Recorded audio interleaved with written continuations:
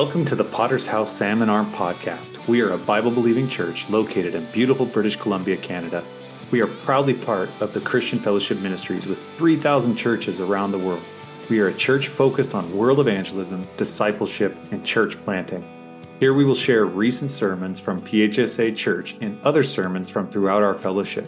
I am Pastor David Bickford, and I will be your host for this podcast. I thank you for listening today, and we hope these messages are a blessing to you and bring you closer to God.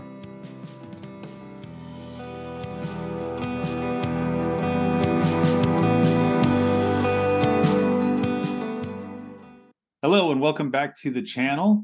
Today, we're going to be looking at a message that I put together. It's part of a series, and this one's called Habits Part 2. So we're going to be looking at gluttony. And so the interesting illustration here is something, a lot of us are probably pretty aware of, or you probably heard of, called the 7 deadly sins. And you probably don't really understand the history that goes behind that or exactly what that is. So before we jump into that, I have a quote from Frederick Buechner. I believe that's how you pronounce his name. But anyway, he says, "A glutton is one who raids the icebox in search of a cure for spiritual malnutrition." I like that quote. It's pretty poignant to the point that oftentimes with any of these habits, with any of these vices that we fall into, it's to feed a spiritual need that we're not getting from the proper source.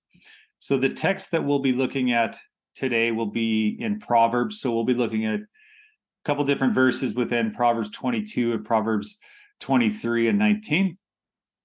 And so with that, though, the 7 deadly sins were first compiled by Pope Gregory the First. Now, I know you're probably thinking, well, the 7 deadly sins are in the Bible. Well, no, not specifically in the Bible in sort of a list form. Pope Gregory the First, around 600 AD, compiled a list of what we consider to be the 7 deadly sins, and they are pride, greed, lust, wrath, gluttony, envy, and sloth. Gregory also compiled a list of 7 virtues: faith, hope, charity, justice, prudence, temperance, and fortitude. The Bible does validate these concepts, but nowhere is it recorded like this, in a list form, as I've mentioned. And nowhere in the Bible are they specifically referred to as the 7 deadly sins or 7 virtues. They do not predate the 10 Commandments, which were given in Mount Sinai in around 1450 BC. It's probably true that they were used extensively to teach principles from God's Word, particularly in the centuries before the invention of the printing press, when the Bible was not available in a form common for someone to read and study themselves. So these kind of lists made it easy for a largely uneducated populace during the Dark Ages to be able to, have some semblance of moral teaching.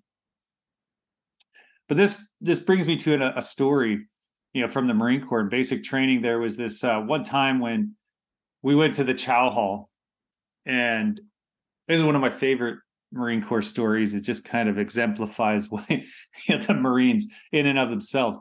So we went to the chow hall, and we should have known something was wrong. Why do you think we should have known? Well, because they let us eat way more than they normally let us eat. They gave us way more time for lunch than you typically ever see in basic training. So that should have been our first clue. But needless to say, most of us, we ended up gorging ourselves on food, because in basic training, you're working out a lot, you're not sleeping very well, so you tend to be extremely hungry. So we ate everything that we could, and that's when the fun began. So before we get into that fun, though, let's look at our text. In Proverbs 22, verses 17 through 19, it says, "Pay attention and turn your ear to the sayings of the wise. Apply your heart to what I teach. For it is pleasing when you keep them in your heart and have all of them ready on your lips, so that your trust may be in the Lord. I teach today, even you." And then in verse 1 of 23, it says, "When you sit to dine with a ruler, note well what is before you, and put your knife to your throat if you are given to gluttony. Do not crave his delicacies, for that food is deceptive, And on in verse 19, it says, listen, my son, and be wise, and set your heart on the right path. Do not join those who drink too much wine or gorge themselves on meat. For drunkards and gluttons become poor, and drowsiness clothes them in rags. So as we look at the battle against nature, let's define what gluttony is. Gluttony is the excessive or ongoing eating of food, the habitual greed or excess in eating. It's present in Old French and Middle English as the word gluttony, derived from the Latin glutere, to swallow, which in turn came from gula, the word for throat. And in some cultures, gluttony is considered an indication of a country's wealth. But in most cases, it's simply gross and unacceptable. Nowadays, though, gluttony is seen as an emotional cry for help. As succinctly put by author Peter de Vries, who said, gluttony is an emotional escape, a sign something is eating at us. So it's interesting how we feed ourselves to the point of gluttony because something is eating away at ourselves. One of the interesting parts of gluttony is somewhat of a synonym or similar to other sins that we are called to avoid, like lust and greed. And what I consider these to be grouped as is like sins of excess, if you will. Things that drive us to do a certain act or a certain behavior in excess. So I would kind of group gluttony into that subcategory. Likewise, some of the antonyms are apathy, hate, or lethargy, because on the opposing sides, it's not a sin of excess, but a sin of lack would be, something that, you can see in someone who's apathetic or who's, slothful, like we talked about before. We can see both similarities to some sins and differences to others. And I think it's important because it highlights God's understanding of human nature, the nature of man. After all, he created man, and he knows that some will be tempted to live a life of sloth and others a life of excess. Right? So other synonyms for this are craving, demand, fondness, greed, hunger, longing, lust, passion, penchant, weakness, yearnings, and zeal. Antonyms would be, like I mentioned, apathy, indifference, lethargy, aversion, disgust, distaste, loathing, repulsion, revulsion. Some people, because of their they are opposite from gluttony, they will go to the point of making themselves sick from not eating anything. And again, it's because of something that's missing, some sort of malnourishment within their own soul that would cause them to be susceptible to that. But some examples of gluttony in today's society, in some ways that gluttony has become acceptable, you can see this in our culture, but because they have a similar root to this gluttony, or this sin of gluttony. The bigger house. Jesus himself did not have a place to rest his head. We see that in Matthew 8:20. Our Lord and Savior spent a portion of his life in ministry homeless, yet most American homes could fit all 12 disciples and have room to spare. Now, I'm not saying it's wrong to have a house. I have a house. But what I'm saying is they're in some people's lives, they get to a point where it's like they need to keep getting bigger houses, more toys. Right? They keep having to get more and more and more. And it's like a hunger within their soul because they can't fill. So you get your first condo, and then you have to upsize to get your first detached home. And then you need a better home and more parking and more bigger garage so you can have more stuff. It causes you to become somewhat of a hoarder. Even with our food choices, oftentimes, you don't look at the calorie content of what you actually are going to eat. You just eat because you want more and more and more and a bigger portion and more. And we'll kind of rationalize it sometimes as saying, oh, well, I need to get more bang for my buck, despite not actually needing, a bigger portion. Jesus called himself the bread of life in John 6:48, but at a local restaurant, we might receive enough bread for 5 lives. That kind of is the same point, is that we should be filling ourselves in the Word of God. We should be filling ourselves with a relationship with Jesus Christ. And in today, we also have something that we call like binge watching TV, like where you'll sit down and you'll watch like not a whole season even, but like a whole series of programming, and we call it binge watching TV. And that's kind of a gluttonous behavior, even though it's not eating, because basically you're just gorging yourself on the world's entertainment. Another example that's really prevalent in our society today is the hookup culture, right? So this hookup culture is one that causes people to go out and sleep around with as many partners as they can and collect a body count. Now, you could say that's more of lust, but again, it's like I said, it's these sins of not lack, but sins of excess, where you're engorging yourself or you're gluttonous for these behaviors.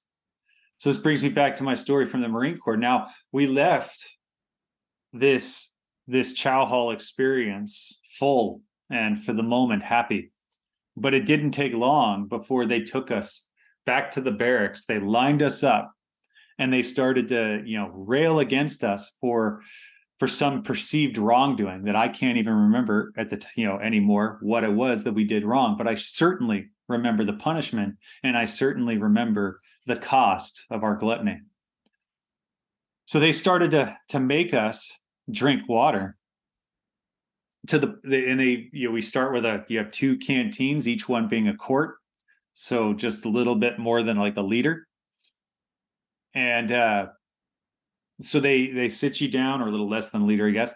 And so you're lined up, and they tell you, okay, drink a liter. So you're drinking your quart of water, and then you have to hold your canteen over your head to make sure that everybody is getting every drop of water out of that canteen. So then you put that canteen back, and then you have to grab your other canteen, and they make you drink that. So now you've got 2 quarts of water in you, and almost 2 liters. And they make us run to the washroom, or to the bathroom, and they say, fill them up. And so then you fill them up, and then you get back online, and the process starts over again. As you can see, or as you can imagine, you've got like half a gallon of water in your belly. It's starting to get a little uncomfortable because you just had a huge meal, half a gallon of water. But they wanted to make sure that we understood the cost of our gluttony. They wanted to make sure they understood the wrong that we had committed. So then we had to drink another quart of water. This process didn't stop until everybody in the unit started vomiting up from their overindulgence. It's a pretty excessive, story from the Marine Corps, and I could tell you, it was pretty surreal when we were there. But it was definitely an eye-opening experience being in the Marine Corps and seeing and experiencing what happens when you're not aware of the sins you've committed. And again, I don't remember the wrongdoing we did for that event, but I do remember the punishment that came with it. So let's go back and let's take a look at our scripture to investigate gluttony from a spiritual context and see what wisdom we can pull from God's word. So again, in Proverbs 22:17-19 says, pay attention and turn your ear to the sayings of the wise. Apply to your heart what I teach. For it is pleasing when you keep them in your heart and have all of them ready on your lips, so that your trust may be in the Lord. I teach you today, even you. So we need to have the word of God on our lips. We need to have some understanding, some wisdom of what we're saying, moving forward in life, so that we can be able to use the sword of the Spirit, which is the word of God, against our desires, against, things that we know to be sinful. In verse 1 of Proverbs 23, it says, when you sit to dine with a ruler, note well what is before you, and put a knife to your throat if you're given to gluttony. Do not crave his delicacies, for that food is deceptive. So with this one, we also see that it's on us to control our behaviors. So if you're prone to overeating, if you're prone to doing this, when you're sitting down with someone important, you need to be able to control this. Because the food is deceptive, and people are judging you in that situation. If you were to go sit down with the president, or go sit down with, the prime minister or sit down with the king, you're going to need to control these behaviors. When we pick it up again in verse 19, it says, listen, my son, and be wise and set your heart on the right path. Do not join those who drink too much wine or gorge themselves on meat, for drunkards and gluttons become poor, and drowsiness clothes them in rags. But this is an important part too, because we see that here, in the Proverbs, we see that there's this clear understanding that you need to be wise. Don't put yourself in situations that are going to cause you to falter. Don't put yourself in situations that are going to cause you to fall. And then because of that, because you have fallen into these situations, you are more likely to be, poor. You're more likely to be clothed in rags, because this is what the sins of excess can do in your life.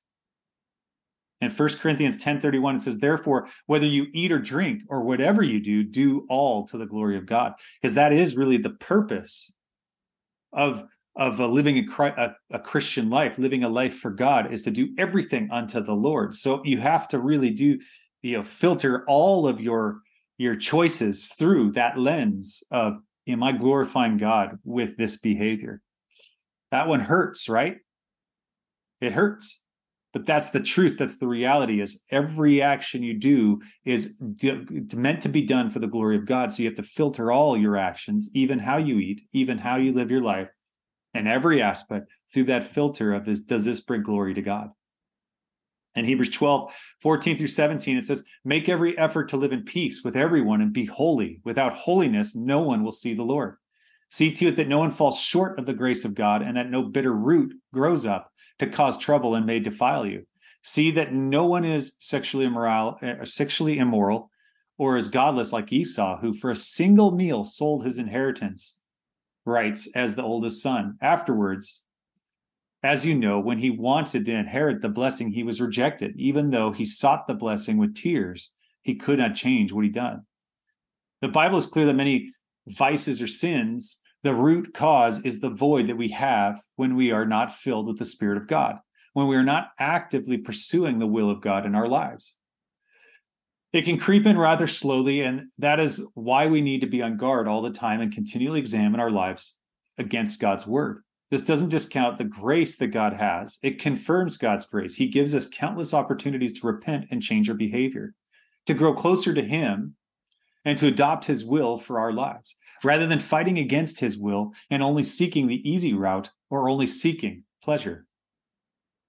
Some additional Bible verses we could look at are Psalm 78, verses 17-19. But they continue to sin against Him, rebelling in the wilderness against the Most High. They willfully put God to the test by demanding the food they craved.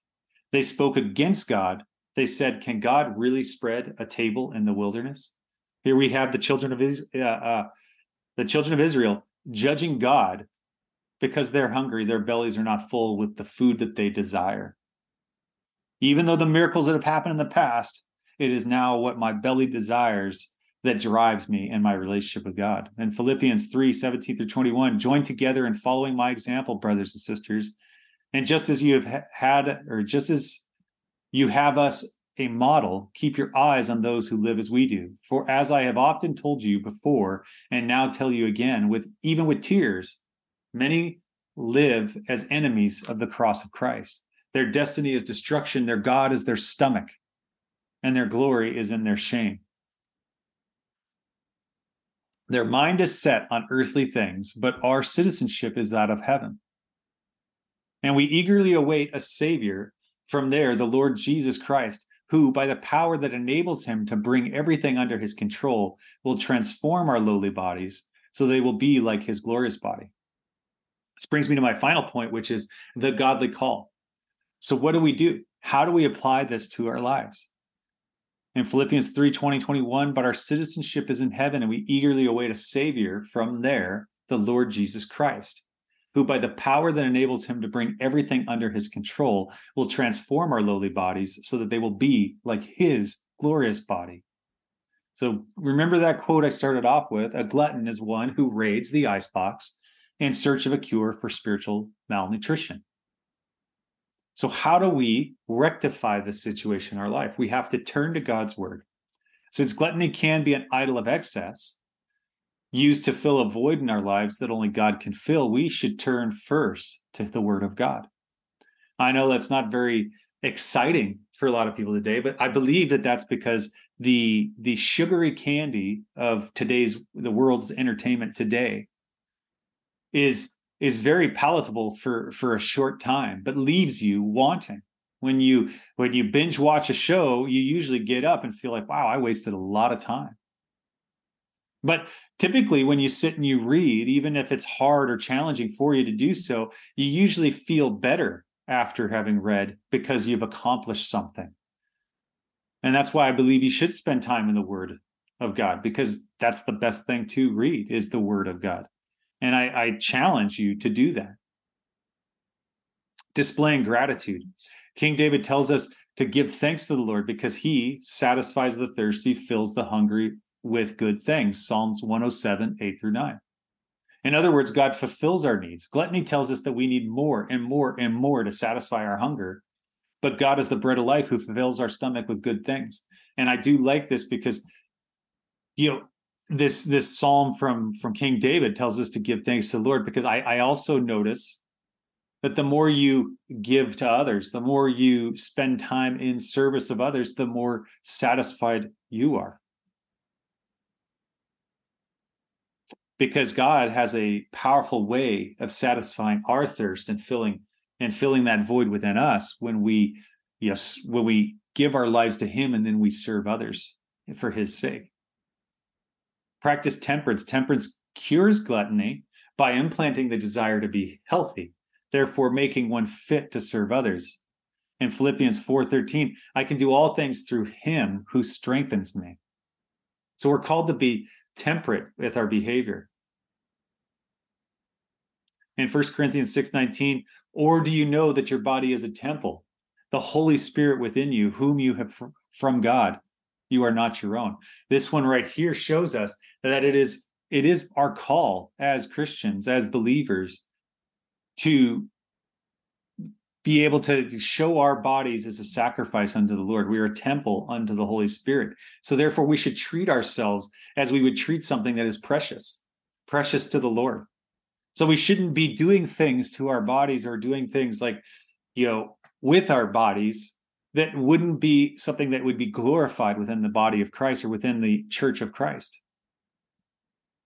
So when you hold yourself accountable for your behavior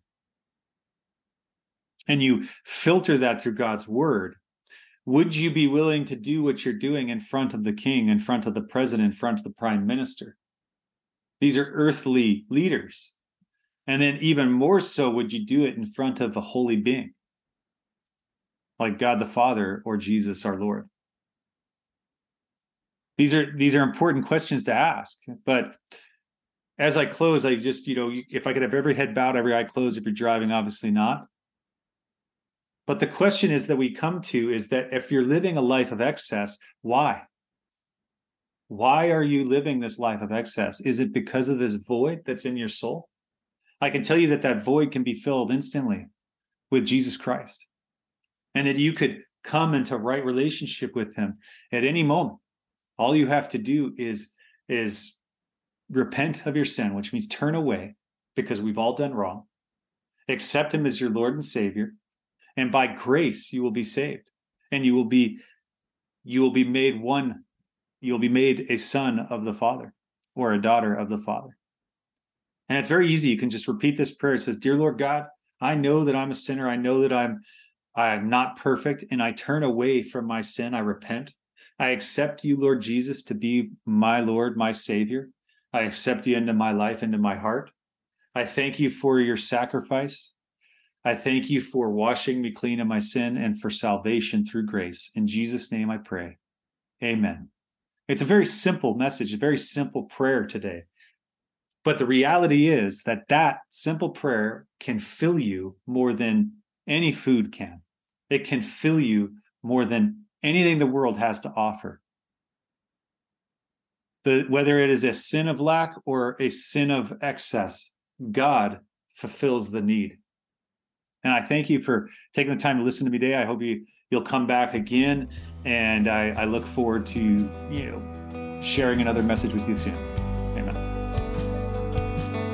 Thank you for listening to the PHSA Potter's House Salmon Arm podcast. Be sure to follow us on Instagram at pottershouse_salmon arm to keep up to date on what we are doing, join the conversation, and discover how Jesus Christ can revolutionize your life.